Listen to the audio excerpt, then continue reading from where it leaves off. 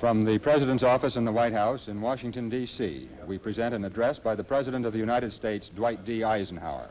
In holding scientific research and discovery in respect, as we should, we must also be alert to the equal and opposite danger that public policy could itself become the captive of a scientific, technological elite.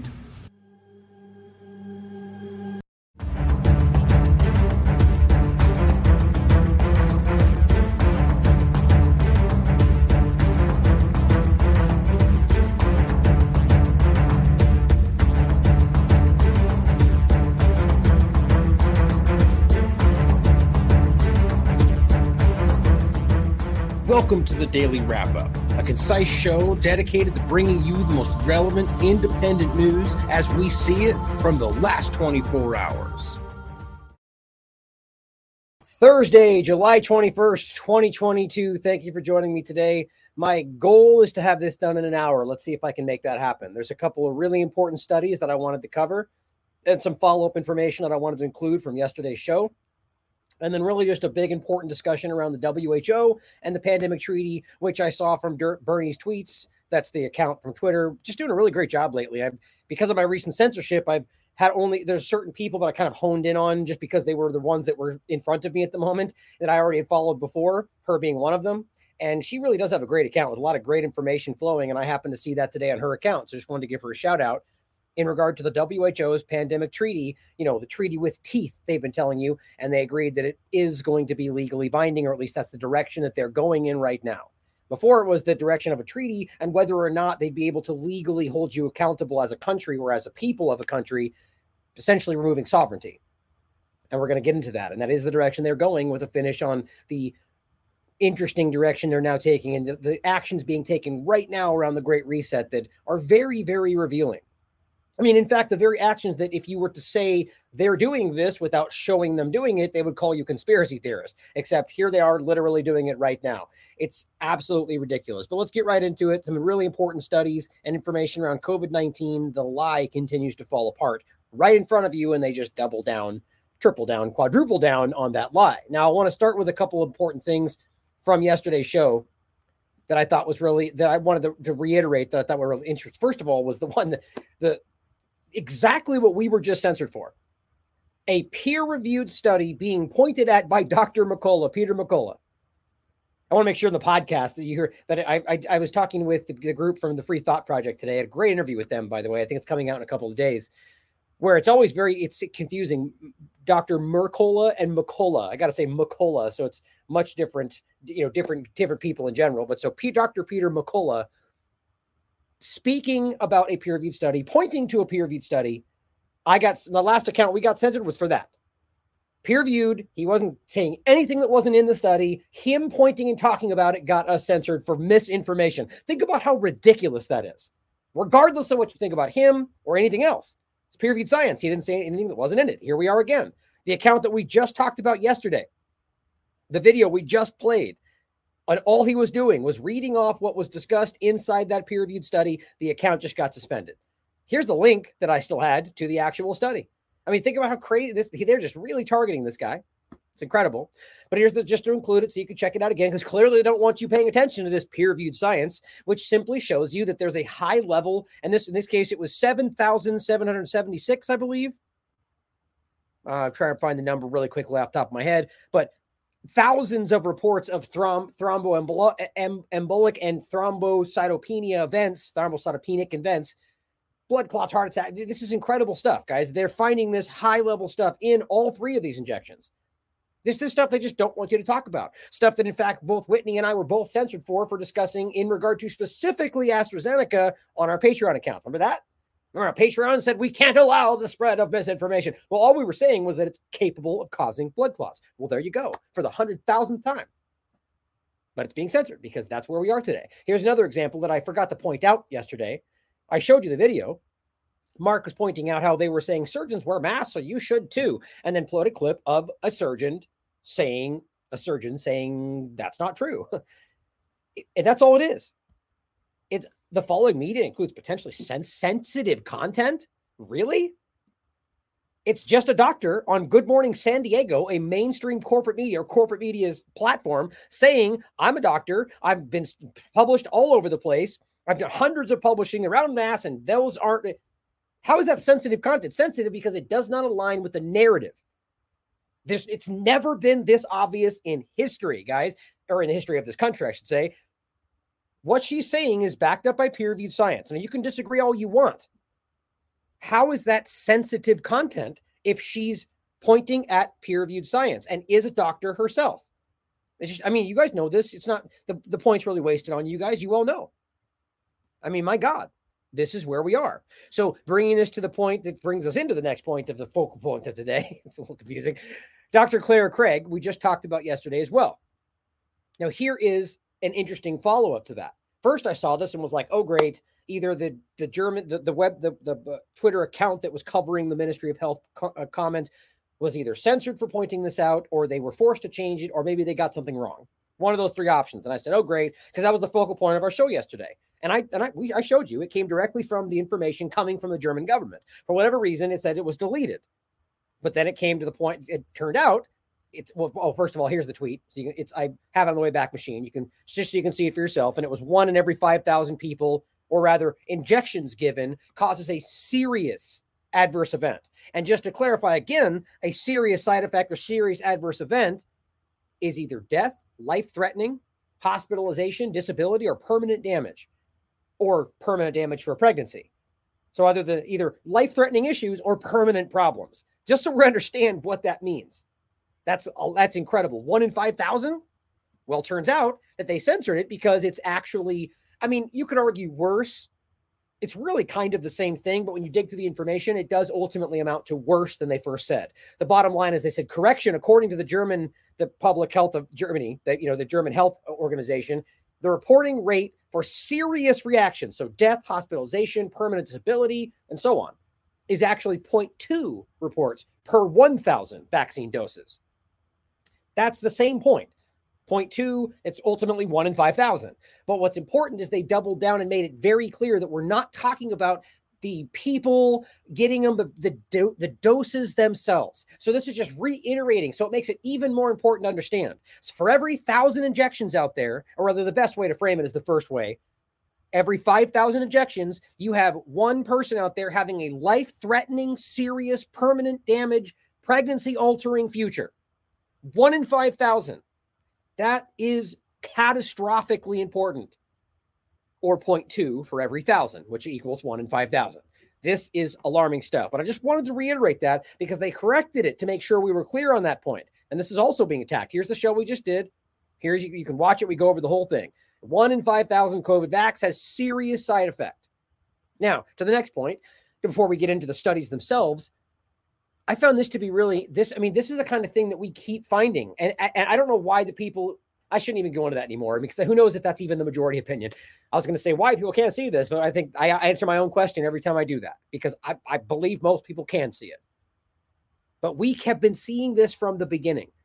I'll point out the UK data in a minute, the same thing, or from Ontario, or from Scotland, or from Alberta, or from any number of places, New South Wales, around the world, that we have pointed out and had the data show you unequivocally that not only the majority of problems were in the people vaccinated, which, yes, you could argue that's because most of them are vaccinated, even though it's not really a fair argument for what they promised, but then also the per 100,000 risk specifically for infection was dramatically higher. I was going to say drastically, dramatically higher in the injected, and it gets even worse the higher you get boosted. That's their data, and that's why they keep hiding it from you. It's not hard to miss. I mean, I guess I'll just point it out. I'll come back to it. They want to pretend like that we're too dumb to understand this. But the reason they put in the per 100,000 was to make it simple. That was their argument because the majority and the misinformation and the end, blah, blah, blah. So it says per 100,000. That's how you break down risk that is stratified by different factors, ages and different things, right? So per 100,000 risk.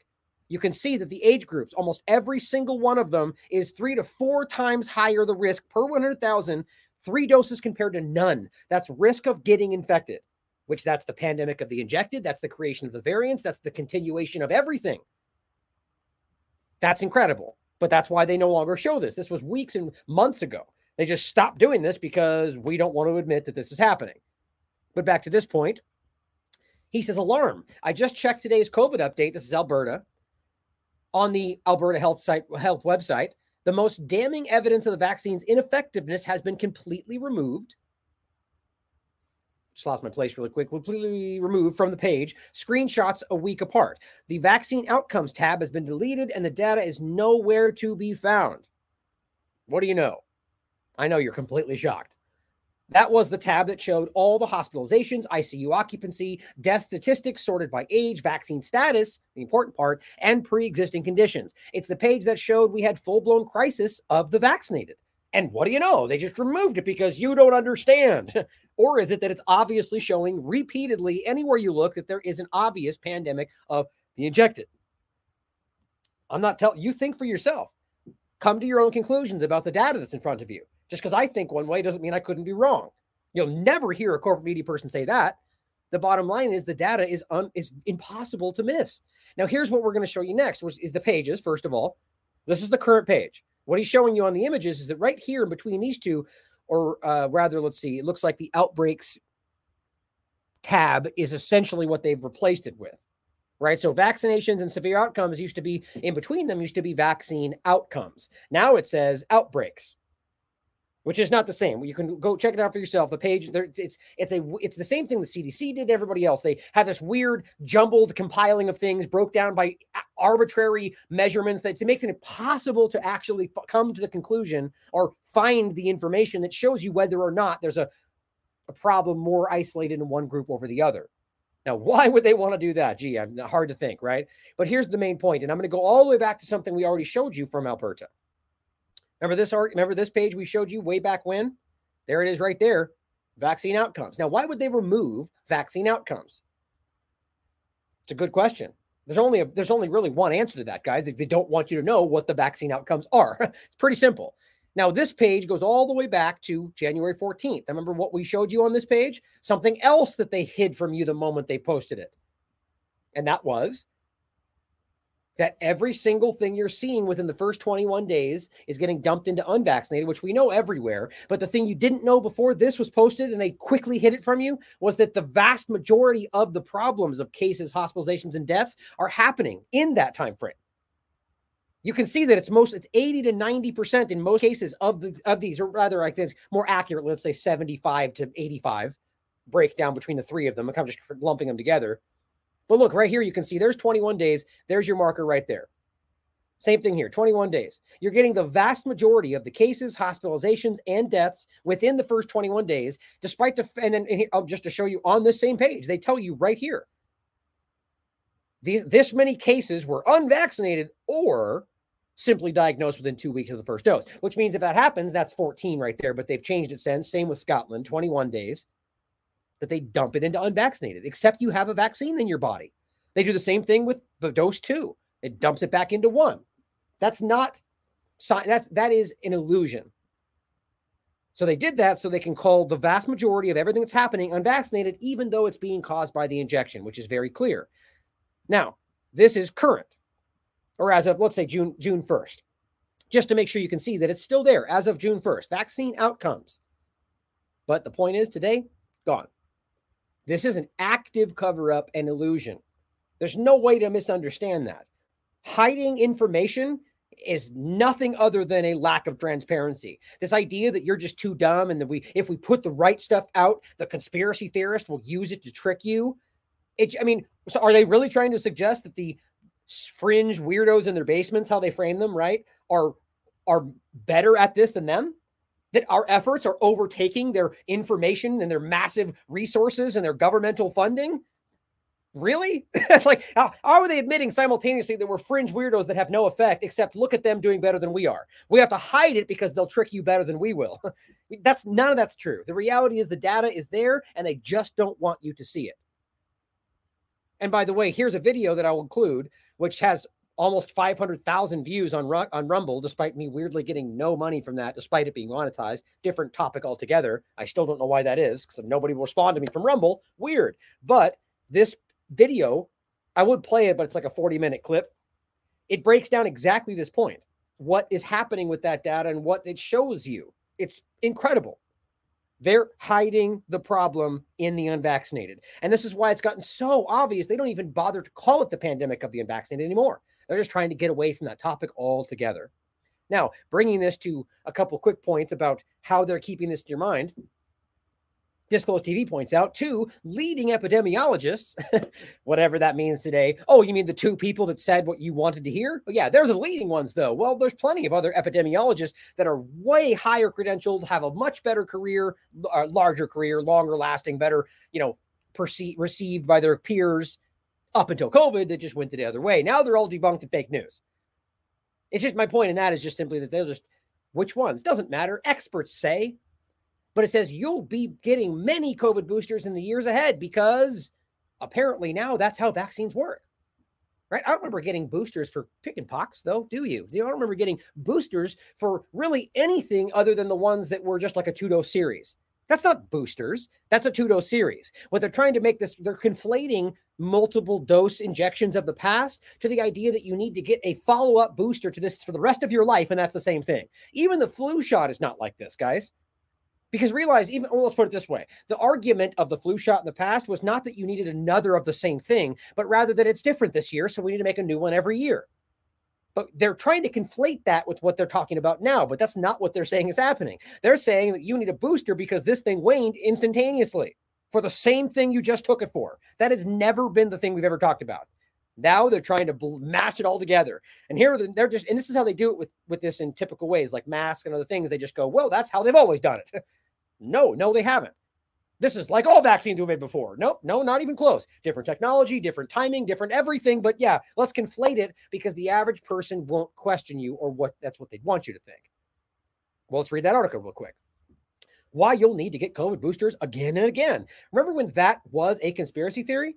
Like this is the clownish, like dumpster fire situation that they're in. They are literally pulling up the narrative that they disputed like 30 seconds ago to make you to argue that this is the future. Sort of like the point that's the best to make, that in 2020, vaccine passports were dangerous conspiracy theory, and the people that's spreading that idea must be stopped. That was spread everywhere. Then on a dime, it was 2021. And then it was, well, vaccine passports are necessary. And anybody saying otherwise is a dangerous conspiracy theorist and needs to be stopped. Those same people that said you were dumb for even arguing that was possible are the same ones that say you're bad for not doing it now. That's just psychosis. That's engineering. I don't think most people believe that. But here we are. You'll not have to be forced to get boosters for the rest of your life, but here we are saying that's exactly what's going to happen. Several highly effective vaccines were developed at an unprecedented speed to combat the pandemic.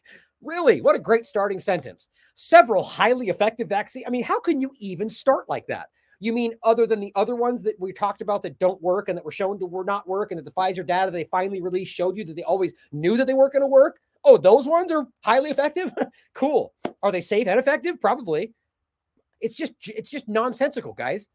Everything in existence right now shows you that those are not even remotely safe or effective. Everything, including Pfizer's data, including every peer-reviewed study that seems to be coming out. But they just, well, safe and effective because they started safe and effective. And then they were developed at unprecedented speed. Wasn't that a fake news story? I thought they took 100 years, the longest ever possible, they keep telling us. Remember that? They've taken the longest process in history to make these injections. Well, now it's fast as possible. It's just whatever they want to say in the moment. You don't call it Operation Warp Speed if it took 2 years to develop. Even 2 years is a quick time frame. This was developed in less than 6 months. That's not safe and effective. That's ridiculous. But it says during the phase 3 clinical trials, mRNA vaccines had vaccine efficacy of 94 to 95 in preventing symptomatic infection. Well, first of all, it was relative risk reduction.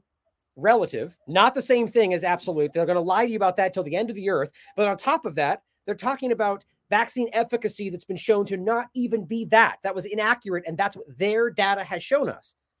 And these were clinical trials, first of all, which we already know there's 100 reasons why those trials were questionable. Just ask Brooke Jackson. Check out our interviews with her. 2 different interviews we've done.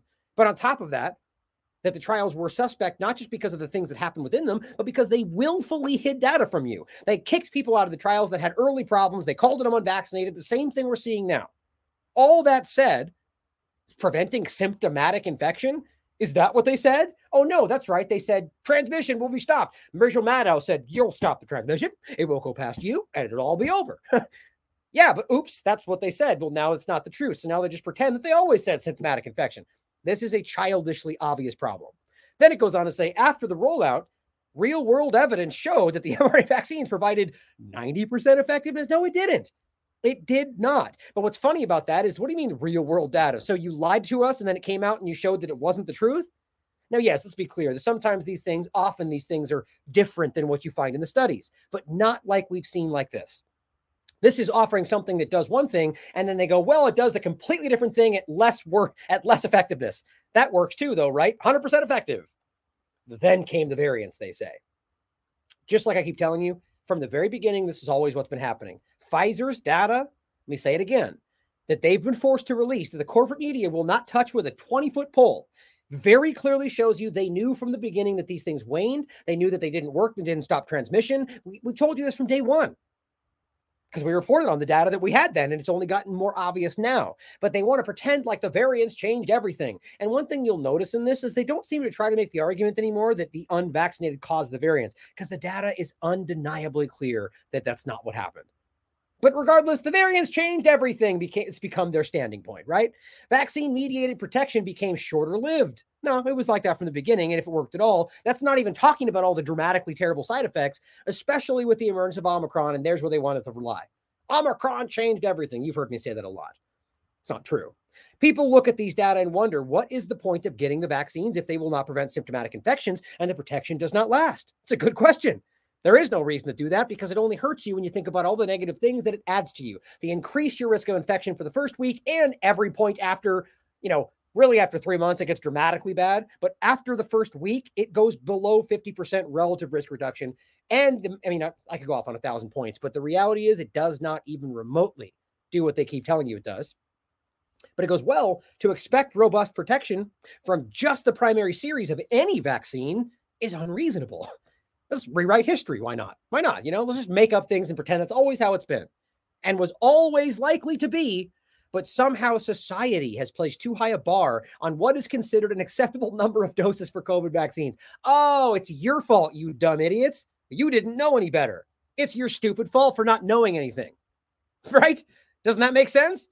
Except that's exactly what they told you it would be. One shot right in the beginning. Oh, well, maybe two. Now, maybe a 2-shot thing, but no more than that, you conspiracy theorists. But now you're too stupid for saying it was supposed to be one, even though they told you that in the beginning. It's like they don't think we have a memory or the internet. Like, really? Come on, guys. This is pathetic. This is Time magazine for those in the podcast. But it says instead, we need to understand that we're going to be getting boosters in the foreseeable future and to appreciate their benefits. Just say thank you for what's that expression? Please, sir, can I have some more, kind of a thing, right? Just be appreciative of the small things these give you, despite all the negative side effects, and that you may die and break out in rashes and have a heart attack, but just be thankful. Just thank you. I just can't get past how ridiculous this is. Unacceptable number of doses. Again, don't forget that this has not been how any other thing has worked in the past. So, God forbid we should apply the previous model to what they're currently doing, even though they pretend the current thing is just like it's always been. Makes sense, doesn't it? Well, it says we need to educate, maintain, and improve T and B cell responses to prevent severe disease. Well, here's the interesting part about that. What vaccine technology has always been, the idea of immunity, is that you produce antibodies to fight the problem.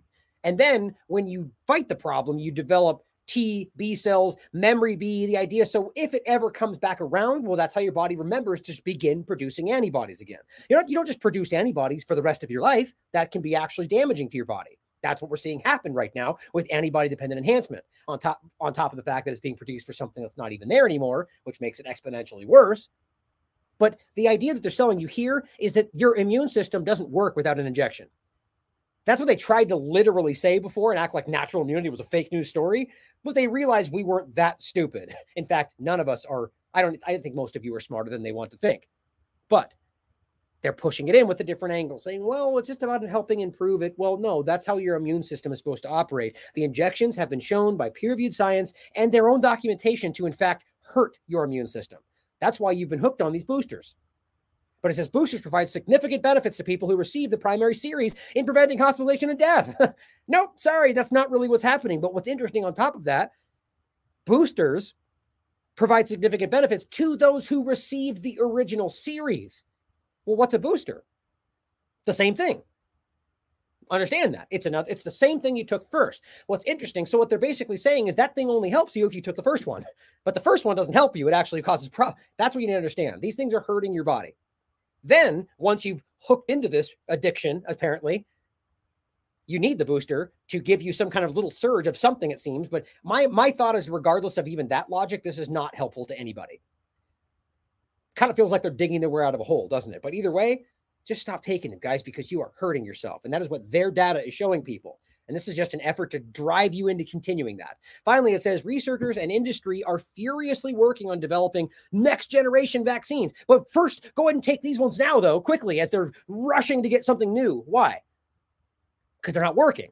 But take those ones quick before they run out. Who falls for this stuff? This is why they had to coerce and trick and threaten. Furiously working on the next ones, as they did with the current ones. Right, again, insinuating or blatantly pointing out that they rushed this out, which have saved more than 14 million lives. How exactly do you quantify that? You see, what they're doing with that is an observational estimate of what they argue these things that absolutely help everyone to take them would do. The point in there is the assumption they made, right? Because we know these vaccines save lives, therefore anyone that took it saved their life. So that's everybody. That's not the reality, though. And of course, within that 14 million, they don't factor in heart attacks, blood clots, and everything else that's killing lots of people. But says, but for now, take the booster doses. You're eligible to keep your immune system educated and up to date, so it has the best chance of protecting you from COVID-19 in the upcoming winter season. The one that keep hyping that doesn't really pan out. And so we can prevent the enormous loss of life we expected last winter, but didn't happen, though, with more than 300,000 people dying in the U.S. from a disease that can be prevented by current boosters. But you just said that's not true. This is just a roundabout nonsensical argument. Take the thing that doesn't help you, because if you don't, you're going to die. But if you're going to die, take the booster. So it just keeps running around in circles. They are trying to force people into this roundabout. I just can't see it any other way. Now, on that point, to continue forward, Biden just got COVID-19. Look at that. Right, because this is working, right? It's clearly working. Well, all said and done, guys, the reality is the peer-reviewed science continues to find the opposite of what the people telling you to trust the science are continually saying. How do you make sense of that? They're lying or they're stupid. I really can't think of any other option. Now, here is a post from Dr. Bridle, who we pointed out before. Pfizer's COVID-19 mRNA product is 13 times less effective at preventing infection with SARS-CoV-2 than natural acquired immunity. Now, read his thing first, and I'll go to the study. It says high-impact peer-reviewed scientific paper, a high-impact peer-reviewed scientific paper. It was just brought to his attention, and this is the one we're going to look at next. SARS-CoV-2 naturally acquired immunity versus vaccine-induced. It is being published in the journal Clinical Infectious Diseases. It hasn't been published yet, but it's already been peer-reviewed. So just so it's clear, regardless of whether it's published there, it's a peer-reviewed scientific paper, which is all that really matters. The publications and the editorial teams, these are all very political processes, but it says the top medical journals in the world, is one of them is the Clinical Infectious Diseases. Now, I'll read this in a second. I just want to highlight this so you can make sure that it's the same study. Our analysis demonstrate that the people without them, have a better chance than people that have them. But it says people whose first exposure was to natural infection with SARS-CoV-2 were compared to those whose first exposure was via receipt of the Pfizer mRNA product. In other words, which source of, quote, immunity, and there's a reason those are in quotes, by the way, because I don't even believe that's what this is happening. It's a different topic, but it says could confer the best long-term protection against infection with SARS-CoV-2, which is the virus that causes COVID-19 in some people. As demonstrated in this paper, people whose immune response was induced by Pfizer's mRNA product were at 13 times greater risk of being infected with SARS-CoV-2 as compared to people with naturally acquired immunity. It's pretty sound. But by the way, this is exactly what we found everywhere else. Right now, I could do what I've done 100 times and literally bring up 15 different peer-reviewed studies that all say durable, robust, lasting to different variants of concern. I've shown you 100 times on this show. Still doesn't manage to break out somehow. But the reality is, I don't need to. Because any one of these should be enough to have this conversation, but people just don't care in these certain circles. This was April 5th, 2022. April 5th. It's July, by the way. Severe acute respiratory syndrome, coronavirus 2, naturally acquired immunity versus vaccine-induced immunity. Reinfections versus breakthrough infections, a retrospective cohort study. Now it says SARS-CoV-2, naive vaccinees, so people that have never gotten COVID-19 but got an injection, had a 13.06-fold increased risk for breakthrough infection with the Delta variant compared to unvaccinated previously infected individuals. So first off, and that's specifically during January to February 2021 when they did this part. But right there, now the first argument is going to be, well, that doesn't even matter because we're talking about Omicron. Well, no, it does matter though, because what this is looking at is not right now, but that time period. So that what this shows you guys is that they knew, or rather didn't want you to find out, that you were increasing your risk to the very thing that they told you you were fighting off. And this is not about death and hospitalization. This is infection. Breakthrough infection. This is what we keep showing you. This is increased, that you are increasing your risk by 13-fold by taking the thing that's supposed to stop you from getting sick. Now, regardless of whether you want to argue, well, it reduces hospitalization and death, which I still don't agree with, but just fine, say that. The point on top of everything else is that what they're pointing at to continue the illusion of why we're in danger is the idea of continual spread, cases. And then on top of that, talking about long COVID. Well, all of that has to do with simple transmission.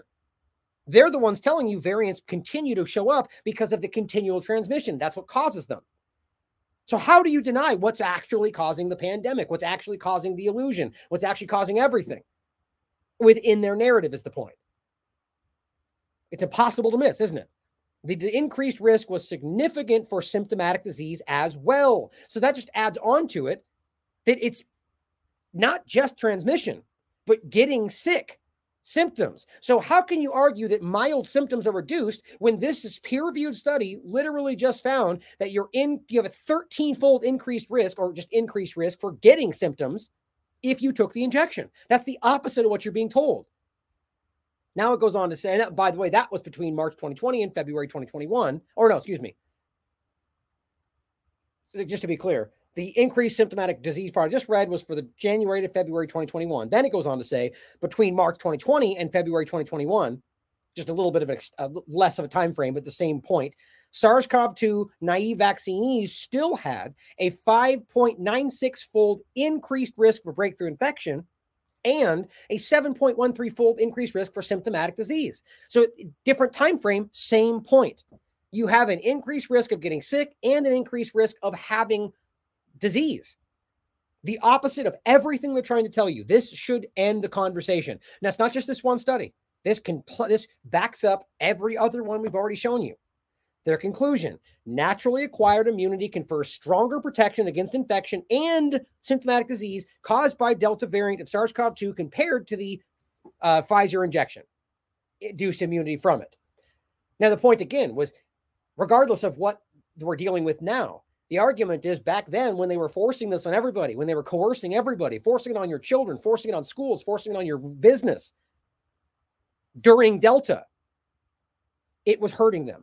Everybody gave this was increased risk for spreading it, increased. And gee, I wonder why everything got all the cases everywhere. This is a vaccine-induced pandemic. That's what this is. I mean, and this really does call into question the beginning of all of it and whether or not the very impetus for this was an illusion, as Denny Rancourt would point out. And the vaccine is what caused the problem that then gets called the pandemic. I mean, it's certainly possible. Either way, you don't have to be scared away by my hypothetical conversation, conspiracy theory. We're not allowed to ask questions. Just look at the science in front of you. It's impossible to miss. And again, here's the UK data. This one was from the week of February 2022 that shows you that exactly what we just found. A dramatically increased risk of getting sick, or rather transmission, and then also getting sick. That's why they stopped showing this to you. So how do you argue this was us misunderstanding the information when you literally have peer-reviewed science coming out and saying the exact same thing? Are these scientists misunderstanding what's in front of them? They just love to patronize people and say, you're just too dumb. Well, here's another part of this, guys, and this is the same point. And I've made these points many times. SARS-CoV-2 specific T cells. So now we're talking different, just like back to their point here about, well, it's about the T and B cell and how we're training your body. Well, here's the interesting part about that. I truly believe that before all this started, for whatever we want to call this, whatever was actually happening, that we've shown many times the science was showing that people already had antibody production, already had T cells before this ever started. A vast 90% of people, of adults, 90%. I'll show you the study next. So when they're telling you we need to keep taking these injections to make sure these things are working, well, if 90% of people had this before, what actually happened here? Well, I believe the injection is what removed this stuff, hurt these people's bodies, and now they're dependent on this thing to keep those things from coming, or whatever they tell you is happening, or keep them coming, I should say. So here's the point. July 14th, this is recent, SARS-CoV-2 specific T cells in unexposed adults. You've heard this argument from me already. Display broad trafficking potential and cross-react with commensal antigens. Well, the abstract is a little, we'll go right to the meat of it, but you can read this for yourself too. It says the same thing. This is why you always want to read these entirely, because a lot of times you get much more definitive information and explains better in the discussion. You know, the abstract can be manipulated. I don't want to mean, like, it doesn't have to be nefarious, but in a lot of times we see the actual data doesn't really align with what they say they find. And that's political today, in my opinion. But the discussion says T cells that recognize SARS-CoV-2 are found in unexposed individuals. T cells that recognize SARS-CoV-2 are found in unexposed individuals. Okay, just first point. So how does that make sense to anybody? If you're finding T cells, which means that you've either already come across this, or it's not what we're being told it is. It could be the common cold or anything else, right? That's to the point about this not really being what they're telling us it is. Not being isolated, right? Because the common cold is a coronavirus. T cells that recognize this are found in unexposed adults. But it says the experiments were performed using blood collected before 2020 to ensure the absence of prior SARS-CoV-2 exposure, or at the very least, the time they said it was around. Overall, over 60% of SARS-CoV-2 specific T cells examined acquired a memory phenotype in unexposed individuals. 60% of what they found were people that had never been exposed. This is a huge scandal. This is in and of itself a small part of it. But this one thing should be huge. If there was a genuine corporate media out there, they would be going, look at that. That is challenging the entire narrative of where we are. It goes on to say the presence of a pre-existing pool of T cells that can recognize SARS-CoV-2 has generated a great deal of excitement for the possibility that they might provide superior responses to infections. Well, excitement in the scientists, but from the government's perspective, the media, this is terrifying. Because imagine what that's asked, or what that would point out. Why would we need to force everyone to take these injections that we hyped up and lied about and profited from if they already have immunity? Oops. And then the question becomes, why are these people struggling to keep that happening if they already had them, the majority? I think it's self-explanatory. It goes on to say the heterogeneity within the pre-existing repertoire is consistent with priming by various cross-reactive sources and may contribute to the diversity of responses after exposure. This point being that this is previous and continues to be diverse in how it applies. Now it says these findings highlight the breadth of T cell recognition and suggest that lifelong exposures to a diverse microbial environment, not hiding from everything and using hand sanitizer every day all the time, could have profound impacts on the composition of the immune repertoire. So hiding from everything like they want to pretend is the way to go is hurting everybody. The point is we need to have these long, different, diverse exposures to different things in the environment, because this is how your this is how your immune system is supposed to work. Pre-existing immune memory is typically studied in the context of exposure to related pathogens. So basically saying, well, if they have this, it's likely they already they already crossed paths with COVID-19, right? So we study whether that has happened.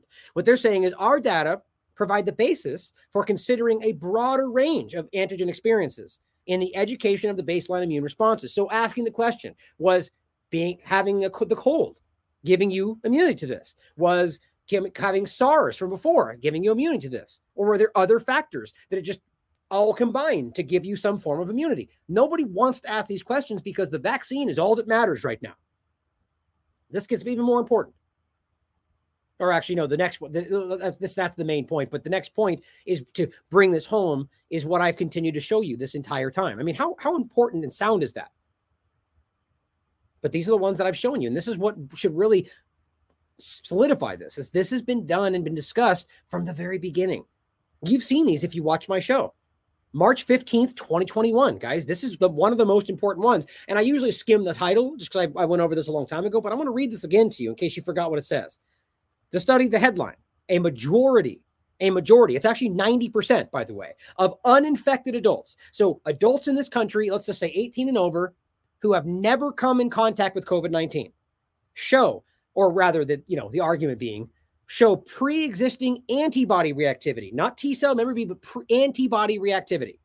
Or it does involve T cell and memory B, but the point was antibodies.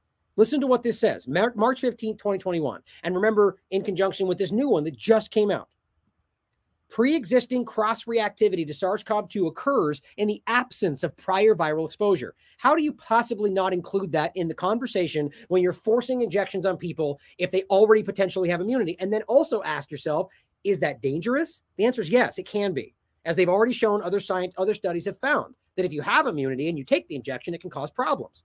But here's what it says. Using a highly sensitive multiplex assay and positive-negative thresholds established in infants in whom maternal antibodies have waned, in infants in whom maternal antibodies have waned, we determined that more than 90% of uninfected adults showed antibody reactivity against the spike protein.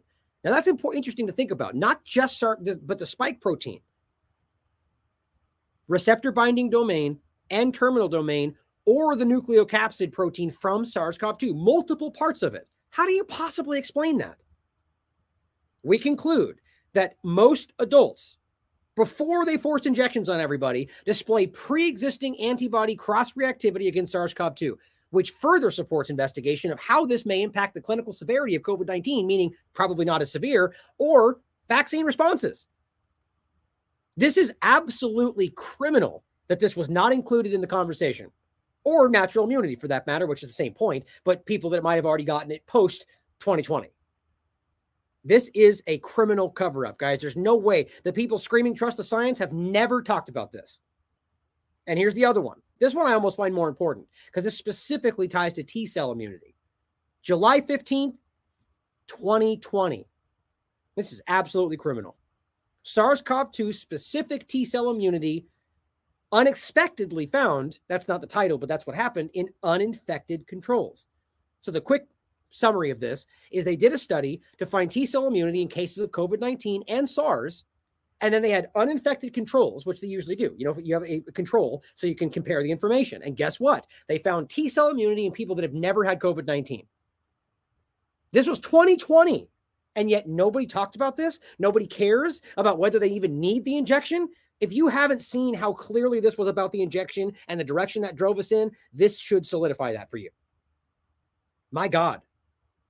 Now, again, for those that want to, not discuss all of this because viruses don't exist, which is a fair discussion to have, don't miss the point. Don't miss the forest for the trees. This is not necessarily arguing that's real, but simply pointing out that they ignored the very science that they tell you to trust that challenged their original stance.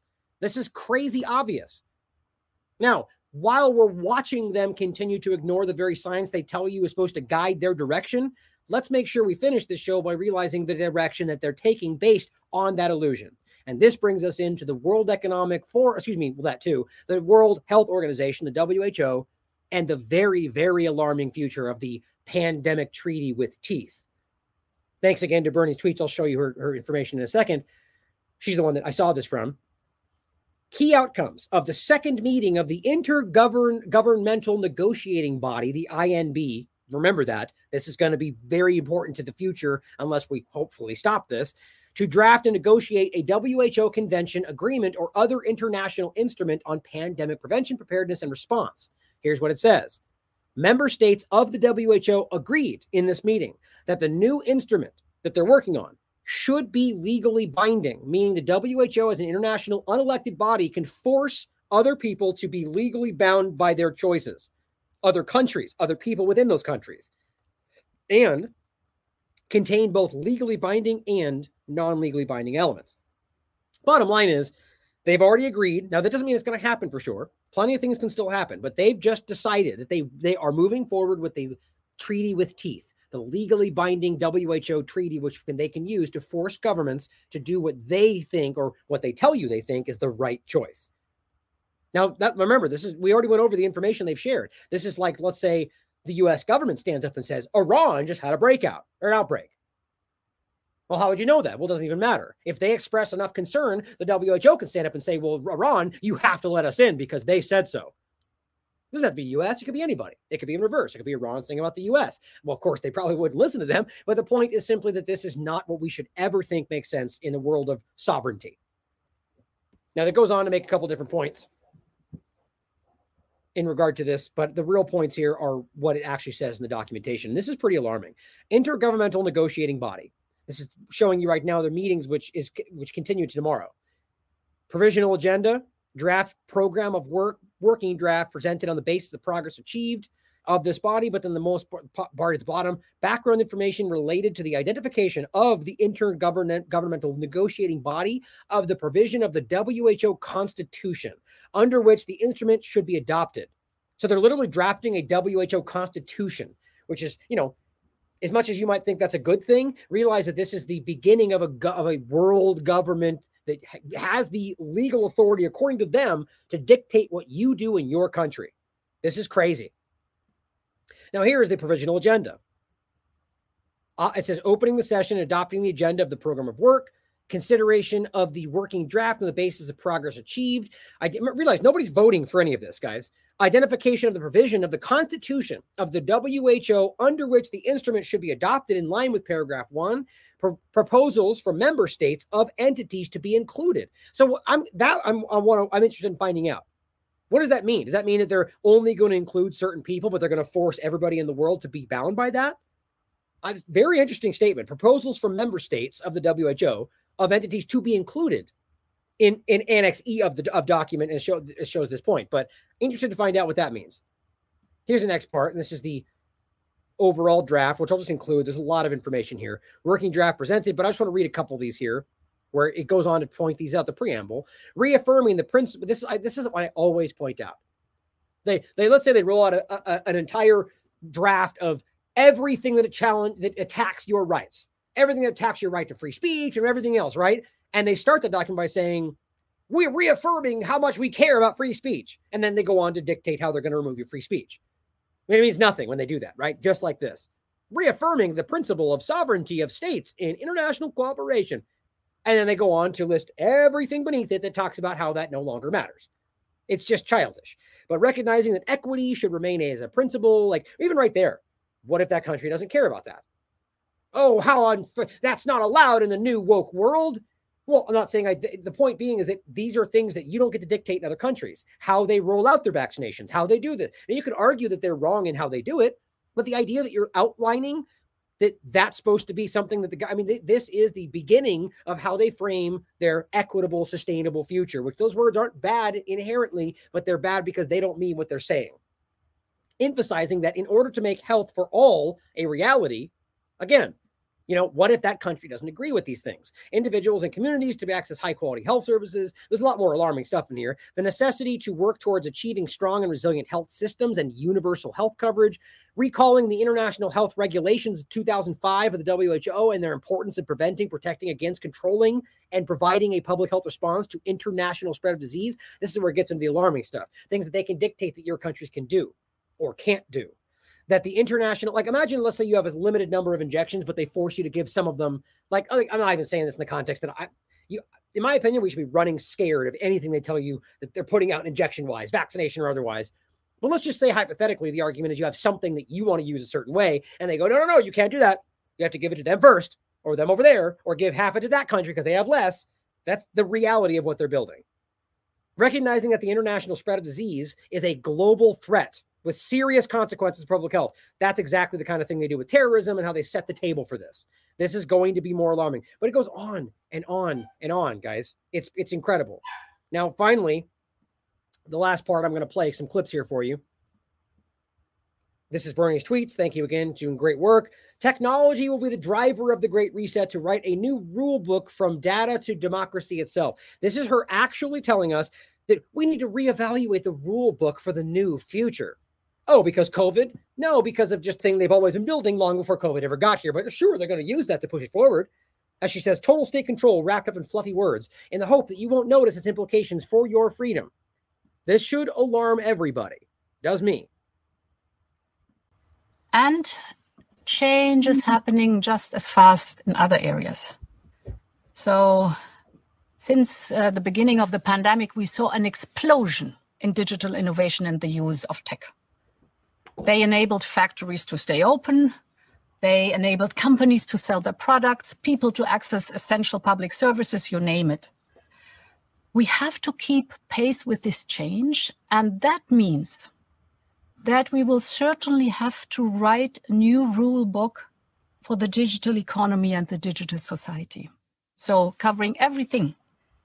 And who gets to dictate those rules? Who gets to vote on these rules being dictated by the European Union leader and the WFEF and the WHO? Nobody's voting for these, right? So who gets to dictate the new digital rules for the new digital world? And did we already decide that's what's going to happen? Is that what everybody wants? None of it matters, guys. Nobody anywhere in these countries are actually asking what their people want. They're arguing that everybody wants this because equitable, sustainable, and those aren't even what they're going to do.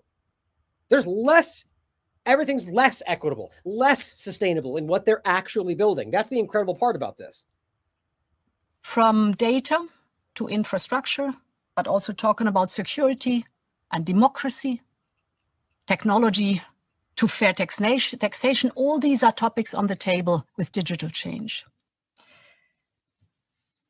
So, ladies and gentlemen, the need for global cooperation and this acceleration of change will both be drivers of the Great Reset. And I see this as an unprecedented opportunity. Oh, you mean the Great Reset that's a complete conspiracy theory if you listen to the corporate media? Right. You mean the things she literally just said out loud? Oh, fake news. I mean, that's the kind of ridiculous situation we're in. This is why I think most people can see this and why they're so desperate to rush this out quickly, because if we all just take a moment to realize that we all see through this, then it will stop.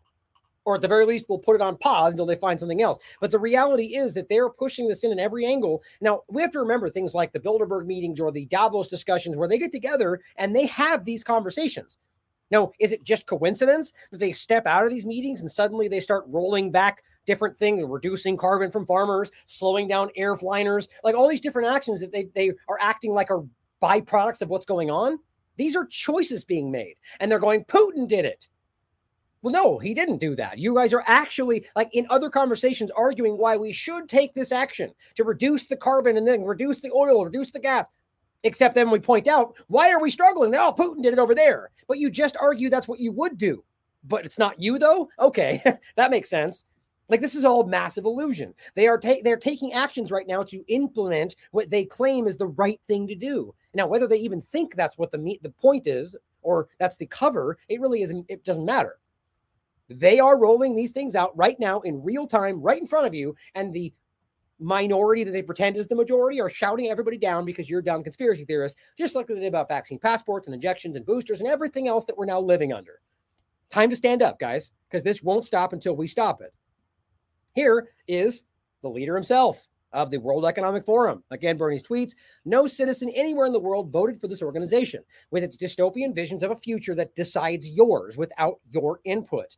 Right? Who decided they know what's right? And even if they do, quote, know what's right, why don't I get to make a choice for my life? Because it's not about you. It's the collective good. And everything, historically speaking, the worst of the worst has been argued under the guise of the greater good for the most people. And the marginalized people fall by the wayside. The very people they're pretending they're fighting for. He says they were a joke, but now they are deadly serious and embedded in your government. Right? The point is a joke, like they framed him like that. Oh, you're a conspiracy theorist for even talking about these people until it's right on your doorstep.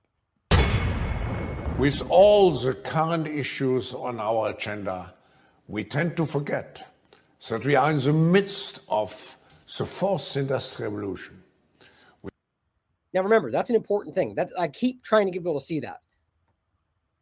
For years, he's been talking about this distant future of the fourth industrial revolution and wow, it's going to be implantables and changing your body with genetic editing and all the different things that we then talk about under COVID-19, and you get laughed at by the corporate media, right? But he's the one that's been telling you that's what would happen during that time frame. Now, hear him when he tells you that's where we are. So when he told you that we'd have implantables and nanotechnology and all the different things he talked about, right? The genetic editing, which they pretend isn't what's happening with these injections. Well, if he told you it was going to happen under the fourth industrial revolution and he's telling you that's where we are now, why is it so hard to believe that that's what they're doing to you? I mean, it's just, this is basic stuff, guys. This is child level. They are telling you, you just have to pay attention. Which accelerates the fourth industrial revolution, which accelerates global change in much more comprehensive and faster ways than the previous three revolutions. Now, again, on top of that, now is it COVID-19 that changed everything, or is it the fact that they rushed in the fourth industrial revolution, right? They love to give COVID the cover like they do for everything else, but this is a plan they've had for a long time. You have to realize they either used it or made it happen. There's only two things that can happen here. This is something that's been that existed before COVID-19.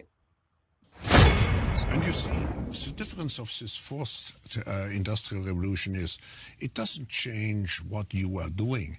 It changes you. If you take genetic editing, right. Just as an example. Like this giddy face he has on him, like he's so excited about this stuff.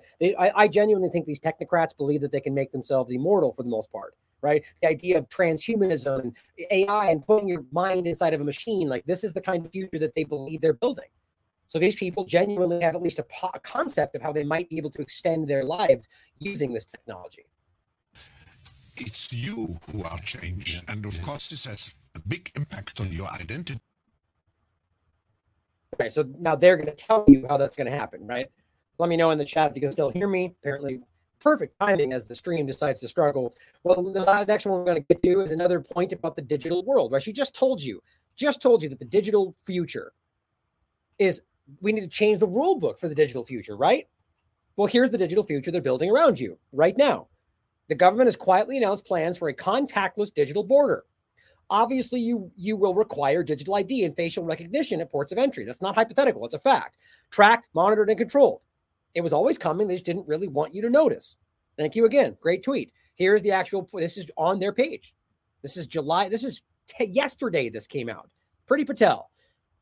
Home Secretary announces plans for contactless digital border. Now, how does that work? Well, you need a digital ID for that to work. Exactly. So what about the family members that don't have phones? Well, too bad. You're screwed. Now you have to get one. What if I can't afford it? We'll probably give you one in some cases. They'll make it seem like, but the point is you're going to be driven into this. It's like the guy we just saw in Canada that didn't have a phone. It doesn't matter. They're building the world around you. This is your technocratic digital panopticon. Because you will be monitored everywhere you go. But it says pilot of contactless digital border to launch in 2 years. Home Secretary Priti Patel has set out plans to begin the rollout of secure, contactless border crossings as part of a wide-ranging announcement on the future of the UK border. The Home Office is set to begin testing technologies that would allow some passengers to enter the UK and undergo automated border screening. Of course, the argument is, it's going to be so much faster with the TSA, right? It's going to be safer and faster to be great. And no, it didn't turn out that way. It never really does. Sort of like the argument of GMOs. We're going to save the world, and then we hurt the world. This is going to be the opposite of what you think it will be. It tends to be. Automated border screening. Yeah, no way that can be abused without going through an e-gate or speaking to a border force officer. Border force, helping to speed up legitimate journeys to the UK. Well, that's an ominous statement, right? What do they consider legitimate? Well, how about if you don't have your vaccine? Then you can't come in. You're not legitimate. What happens if you are, any number of things that they could argue towards the future are not enough. What if your social credit score is too low? Well, sorry, you can't get in. This is really happening in the world. So if you think this is crazy, just take a look at China as they point at them and argue that's the future we should be having. The passengers will instead undergo pre-screening and be identified at the border instantaneously by this AI, probably using the latest technology. Exactly. Ensuring the security of the border and the UK public. Oh, is that what's happening? Or ensuring that you control the public and the border. The Home Office aims to begin the pilot testing at 2024. A distinct identity and voice for the border force within the Home Office. So they're going to designate an entire position for this. That's an alarming reality, guys. They're building you in. Now, to see how this kind of 2030 agenda push is actually happening in real time, and then as they pretend it's anybody else's fault but their own choices to, I guess, capitulate to some agenda about lowering carbon or whatever they're doing, like even though nobody voted for this and even though this has dramatic impact on your life and they just blame Putin arbitrarily, they're doing this to you right now. Here's a point from Honolulu. High rises guzzle electricity, so a new law is aimed at changing that. Great. Do we get to choose? No, this is a controlled point to lower. I'll read it right here from their argument. Under the Better Buildings Benchmark Program, buildings larger than 100,000 square feet will need to track and report their consumption of energy, water, and gas starting next year. You mean other than their bills that already track those things that you completely have access to? Right? I mean, what is that about? There's something weird with that. But it says the concept behind the law is simple, but the hope is that documenting energy use and carbon emissions will promote efforts to reduce costs and find clean alternatives. So this is about training you to recognize that you're doing the wrong thing and monitoring your carbon emissions, right? Because the individuals we have to focus on, not the U.S. military or the massive, merchants of death or all the big companies that are just going to pay their fine and continue to pollute, right?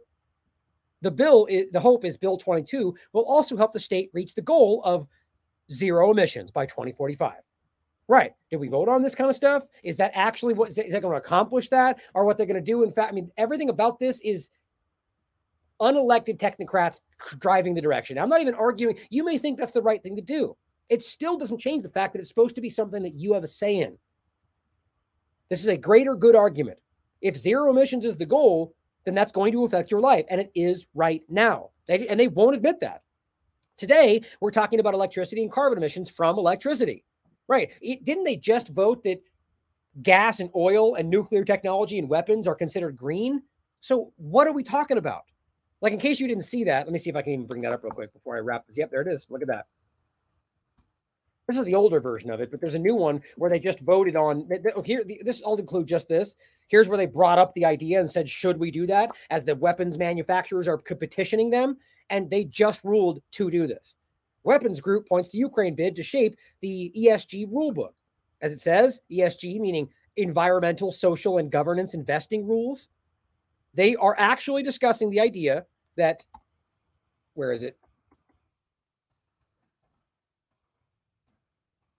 But that weapons, right? Oh, because Russia, shocking, right?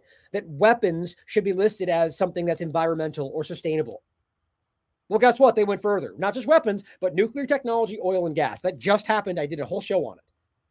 So this is all about you and controlling your life under the illusion that we're doing the right thing. But in the future, we need to start talking about all the sources of carbon emissions, right? All of them, except the government and things that we exclude for our own benefit. And that's another effort that we have. Buildings can have a huge part in that as well.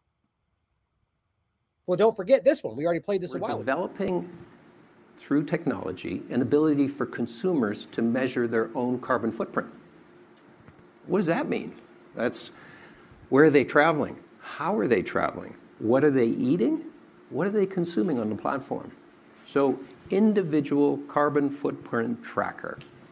Stay tuned. We don't have it operational yet, but this is something that we're working on. Continuing to get the point about the technocratic control structure we're falling into right now. Where my point was, in case you missed it during the robot breakout, which is how my voice sounded, is that this is where it is going, where you're going to find ourselves in a technocratic corner, painted into a corner here, where we can't do anything, where they just turn the switch and you don't get connection, the internet gets shut down. And based on what they've decided is so-called misinformation, as we watch them censor things that are not even close to that.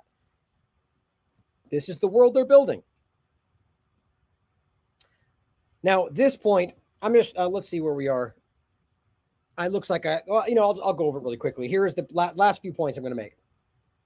This Emirates airline, just to make it clear what it is, it's an airline here that tied to the UAE, put out a statement that calls out one of the arbitrary things that are happening. As it says, their value, I guess I won't read the whole thing. The bottom line is, guys, they're discussing how the UK is lowering the amount of people that can fly in, despite them lying about how they're at 75% capacity. And then the third point, why is that? Well, that is because they have attacked things like firing people for vaccination status, all the different things that have been happening. They created their own problem, which they're then pointing at as why we need to reimagine everything, right? I mean, this is very plainly obvious. But the Emiratis pointed out, they said, this is ridiculous. We can't do this. It's not, arguably, bottom line is this is an arbitrary action to reduce the use of airliners, it would seem. Now, whether or not that's because of some other reason, or it's just another action being taken independently of you and your choices and what you voted for to lower carbon emissions at your expense while blaming anything else, sort of like shortage of people or food supply or anything else they're using. So you can read through it for yourself. It goes on to make these points, but then it seems that they've then followed up and kind of come to an agreement just so we can see the conclusion as well. But even people within this are calling this out, going, this doesn't make sense. All of this seems to be at the expense of you to the effort to reduce carbon emissions for some arbitrary 2030 goal when that isn't even soundly what we should be doing. There are plenty of high-level experts that challenge the very idea of what climate change is, or the idea that we need to even reduce carbon emissions. Now, I'm not even telling you my opinion here. I'm just saying that there's dispute on what the right direction should be.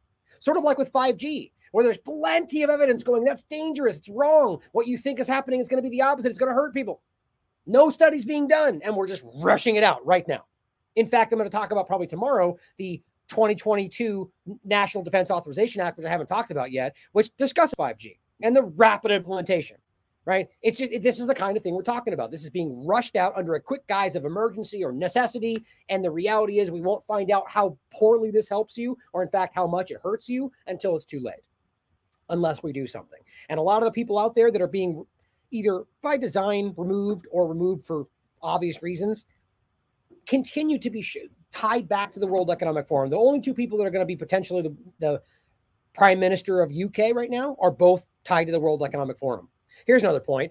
This Ranil, however you pronounce the last name, is the new president of Sri Lanka, right? The last guy stepped down saying that because the people wanted me to, I will step down.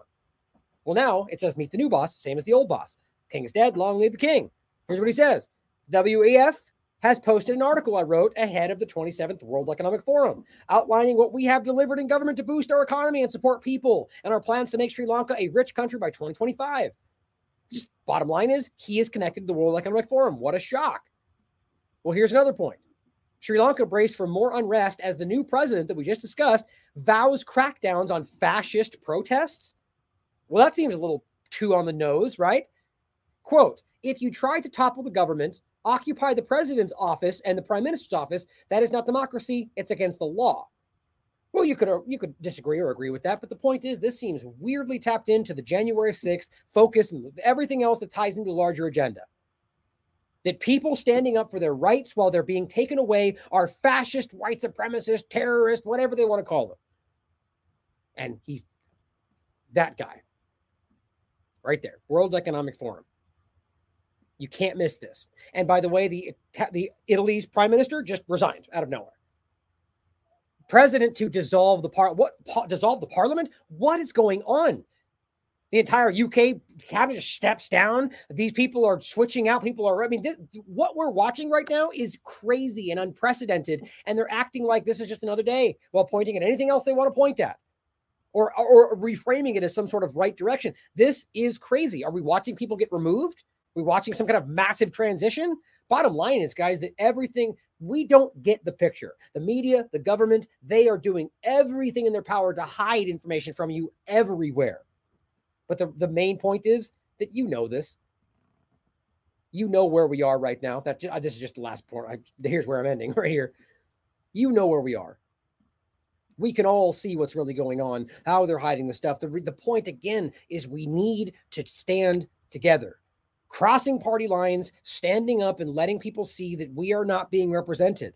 And hopefully other countries' peoples can do the same. It's going to become very difficult to frame this as some kind of fascist revolution pushback from a small fringe group when most of the world is collectively standing up and using free speech platforms to make it clear. It's time to stand up, guys. Now is the time because we are this close. Now, I'm not trying to be hyperbolic or fear-mongering. It's just the reality of where we are. Now, I can't know for sure what the next step will be or that it will end up in the direction that I think it will, but I do know that they're not asking your opinion. I do know that they're making choices based on what they've decided is what's right for you, not what you've decided what's right for you. That should be enough. plus all the evidence of all the damage they're doing by what they're forcing on people. But, fake news, conspiracy theory. Thank you as always for being here, guys, because we will not stop. I love you all, as always. Question everything. Come to your own conclusions. Stay vigilant.